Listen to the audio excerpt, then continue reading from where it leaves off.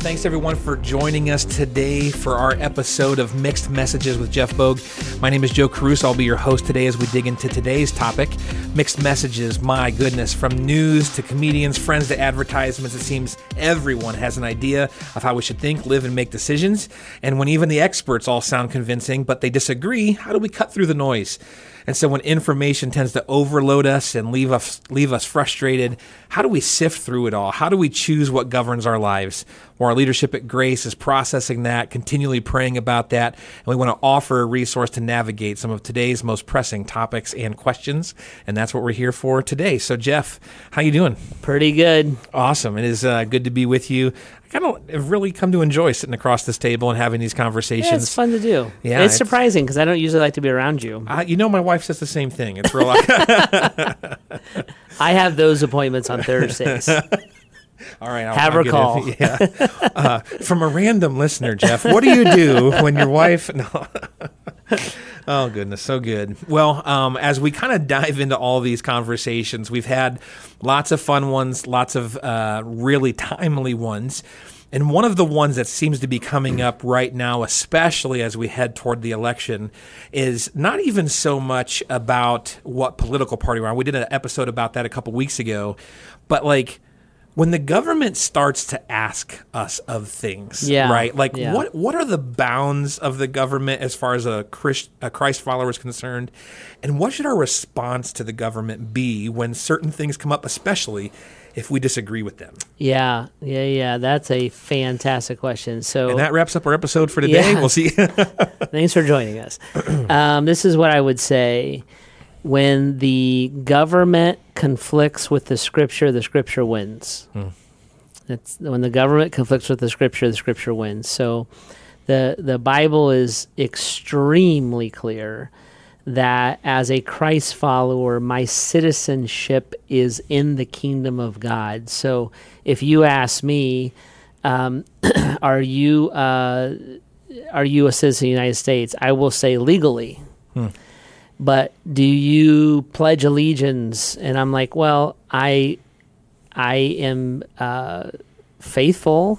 I pay my taxes. I am grateful. I believe in the big principles of Americanism. I'm really, really grateful to men and women who have offered their lives to create them and defend them and protect them. But if you said, what's your highest allegiance, I would say to Christ. And the North American experiment has been wildly successful and failed miserably, right? So we have hit grand slams, and there are things that we have not done well at all. Mm-hmm.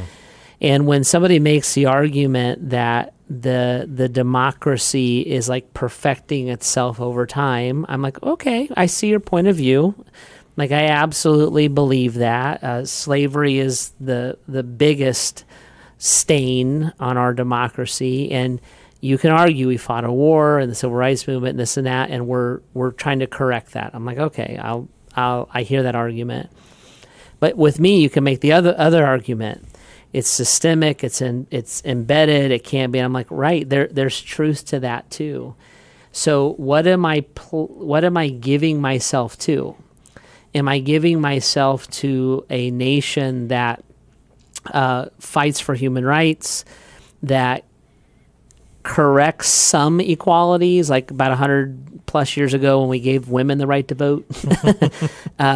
Starts the correction of inequalities. Like, I think the civil rights movement was a great start to something, or maybe a mile marker in something. I don't think we've remotely concluded that process.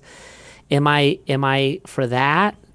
No. What we stand for as a nation: human rights and freedom, or abortion and gay marriage. Like what part of that are we talking about?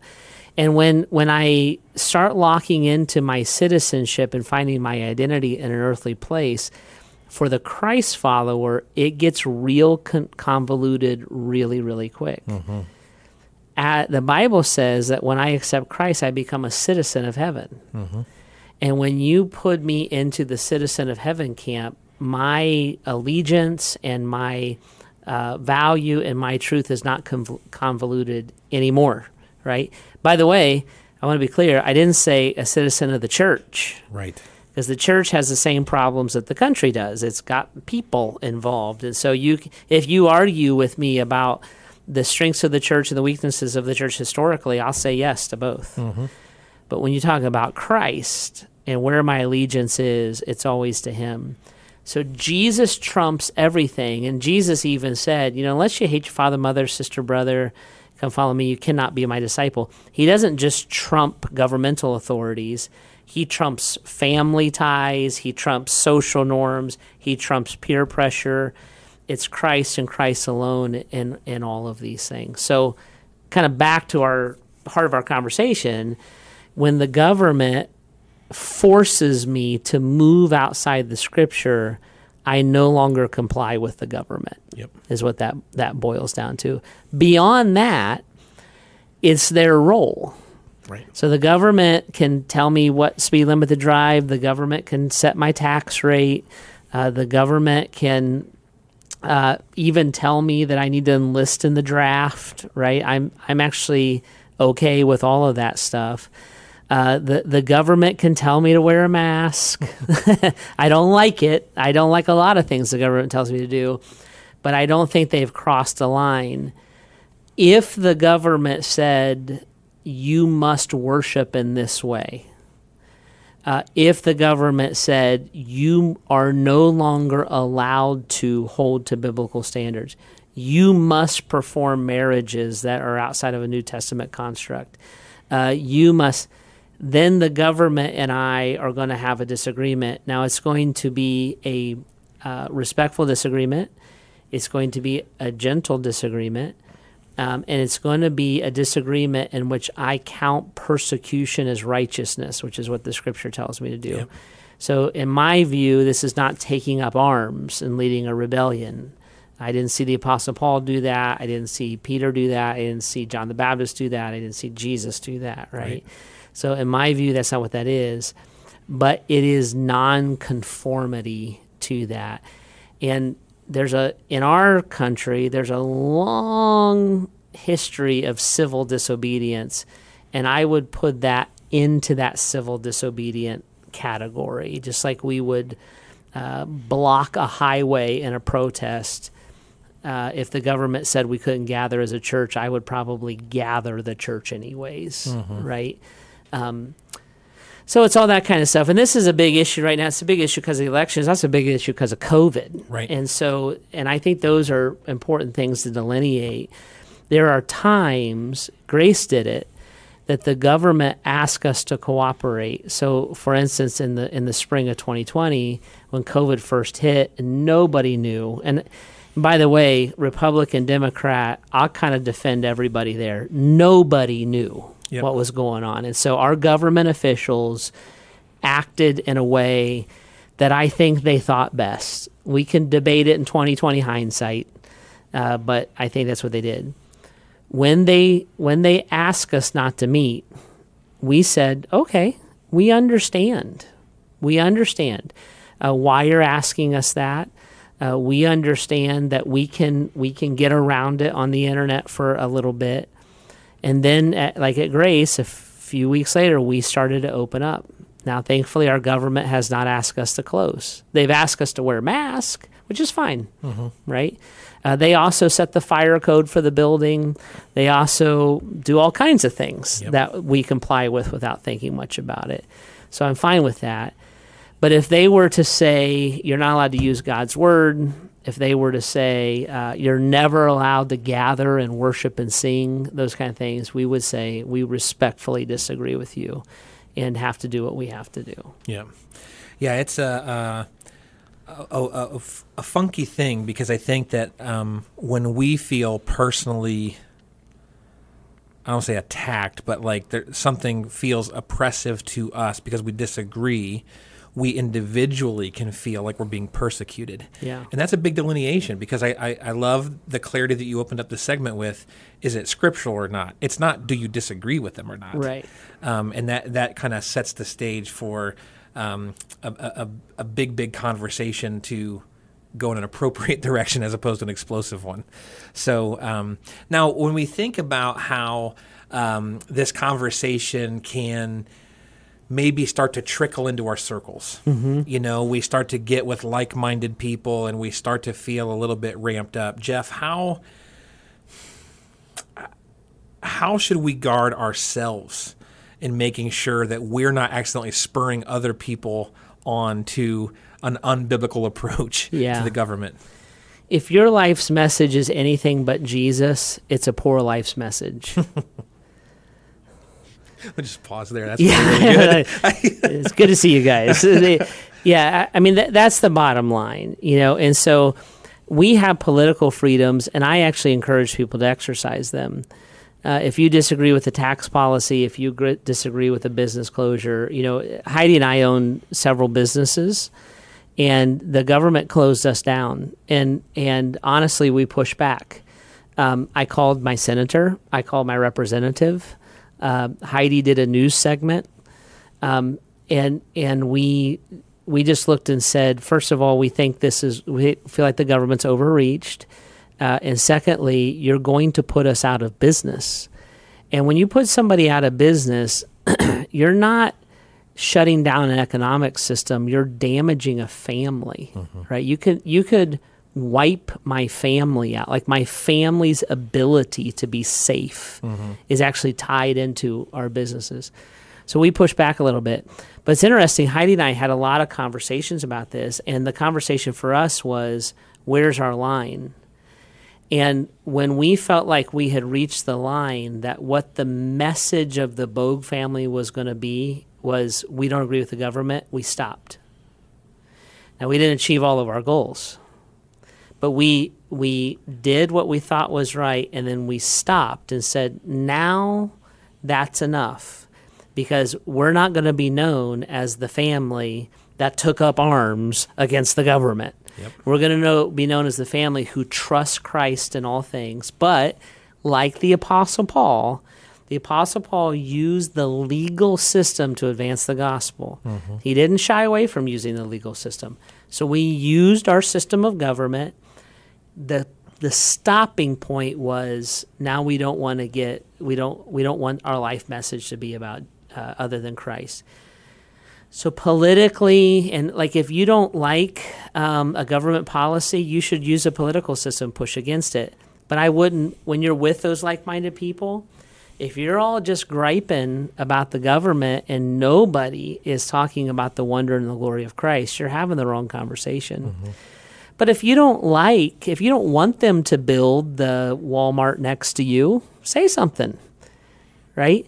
But know when to stop it, and know when to, if that becomes your life cause and your life definition, boy, you've given yourself to something that's really not worth much. Yeah. And so it's got to be Christ. Now, sometimes in those arenas, we find ourselves in circumstances that we may not have wanted and certainly not have predicted for ourselves. We weren't able to fight back about business, and then we find ourselves, like you said, we don't have as much food on the table. We find ourselves under a different roof, or you go through the legal system, and because of what you feel, and you find yourself maybe extremes, but behind bars, you find yourself.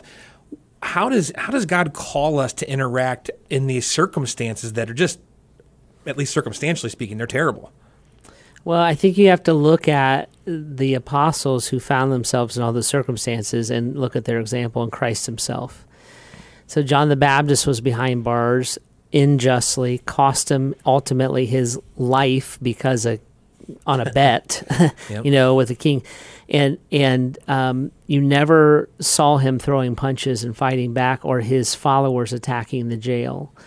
You see the Apostle Paul and the Apostle Peter both imprisoned. They're singing, worshiping, leading people to Christ in jail. They saw that as part of the sovereign hand of God. Now, they also appealed, and when the authorities found out that Paul was a Roman citizen, he freaked out. So Paul exercised his earthly citizenship. He's like, right? So they utilize the legal system, but when they walked away from that system, what those people, the jailer, the inmates, the government officials, what they were talking about was Jesus. They weren't talking about the sophistication of the appeal, you know? And so I don't think we have to be shy about that, because the government isn't overreaching when they give me a speeding ticket, and I'm not rebelling when I appeal it. Sure. That is the system. Yep. Right? Now, if I win the appeal, I don't need to go on a campaign about how everybody was unjust for accusing me in the first place. If I lose the appeal, I don't freak out and scream at the cop, right? By the way, if the government agent is respectful, I need to be respectful. And now, if they're abusive, we have a system that holds them accountable. And when it doesn't, we're watching a lot of this right now, we are civilly disobedient. Mm-hmm. You don't go to jail for protesting peacefully, generally. Right. Right? And when you do, our culture right now will turn on that system and it will correct itself, right? So it's not that we're not active or that we don't push back against the government. You know, I appealed my tax valuation on my house. You know, it's not that we are passive, but our lives must amplify Christ above all things. And that doesn't mean we have to be a pushover, because we live in a system that allows us to push back right now, and we should do that. Those examples that you gave of the apostles, which I think is one of the many reasons we have that in the Scripture, is so good of a reminder for me that I'm not always going to be in favorable circumstances, right. And that doesn't mean that God has left me, doesn't mean that God's forgotten me. It might mean that God is calling me to work for the gospel in those settings. Exactly. In fact, I would 100% agree with that, and I would say he's amplifying the gospel message by placing you in that position. You know, something have been, she doesn't like these conversations very much, but I've been talking about Heidi a little bit about how most of your life's impact happens after you're dead.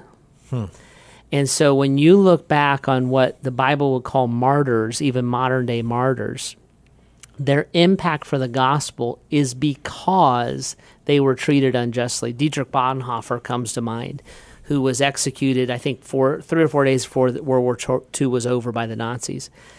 Well, you could ask the question, if Dietrich Bonhoeffer wasn't martyred, would we know who he is? And would we know what he believes? Yet his life and teaching has affected millions of people. Corrie ten Boom was persecuted by the Nazis again. And she lived to be an old woman, but we know her story because of her persecution. Yep. You see what I'm saying? And so when I live for eternity, I'm not afraid of the uncertainty of my present circumstances.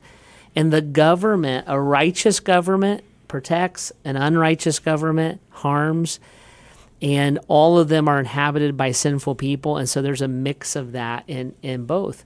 When police officers are unjust toward anybody, a minority, anybody, they should be held to account.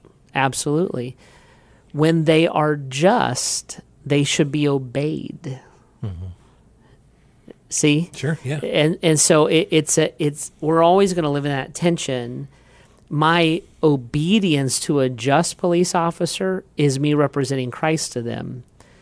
My protesting or being civilly disobedient to an unjust police officer is me representing Christ's justice. Right? So it's all about Jesus, like all Jesus all the time, and we're on the Jesus team, right? I would go so far to say is if you fit cleanly into a political camp, you're not thinking about it enough. Yeah. You know, and so our interaction with the government, it's not always just clean. Mm-hmm. We're not thinking about it enough, but it is always to be Christ in all things. Yeah, this could be one of those conversations where you're like, I don't even know how to actually, like, I hear what you're saying, I don't know how to dial my head into that yet. And that's probably one of those times where you're going to want to reach out to the church directly and say, can you help give me either direction in the Scripture, give me some resources so that I can allow my heart and mind to be put more solely onto Jesus and allow that to start transforming your thinking? Because right now you might be feeling a little bit maybe even antagonistic to this response. But it all is sourced from our connectedness and our openness to letting Jesus do something in our heart and mind. So make that an action step for you to reach out and to be the church together. Let's learn, let's sharpen, let's help and encourage and point each other towards Jesus. So thanks, Jeff, for this. I even when we put this on the docket for today, it's not always fun to dive into these types of conversations, but it is healthy to talk about them, especially when looking at Jesus first. If you have questions that you'd like to be addressed or discussed in this podcast, you can always find a way to do that at bath.gracechurches.org/mixed messages. Fill out that form. We'll get to those as soon as we can. And of course, reach out this week. Let us know what you're thinking. Help us to navigate the mixed messages that are approaching you in your life. Of course, you can subscribe, follow, send us a direct message, and you can always join us on the weekend in person if you're in the Akron area at one of our services, or if you can't make that happen or you're out of the area, join us online as well. So, thanks for jumping in with us today as we navigate, as we continue to seek God's voice through all the mixed messages around us. We'll see you guys right here next week.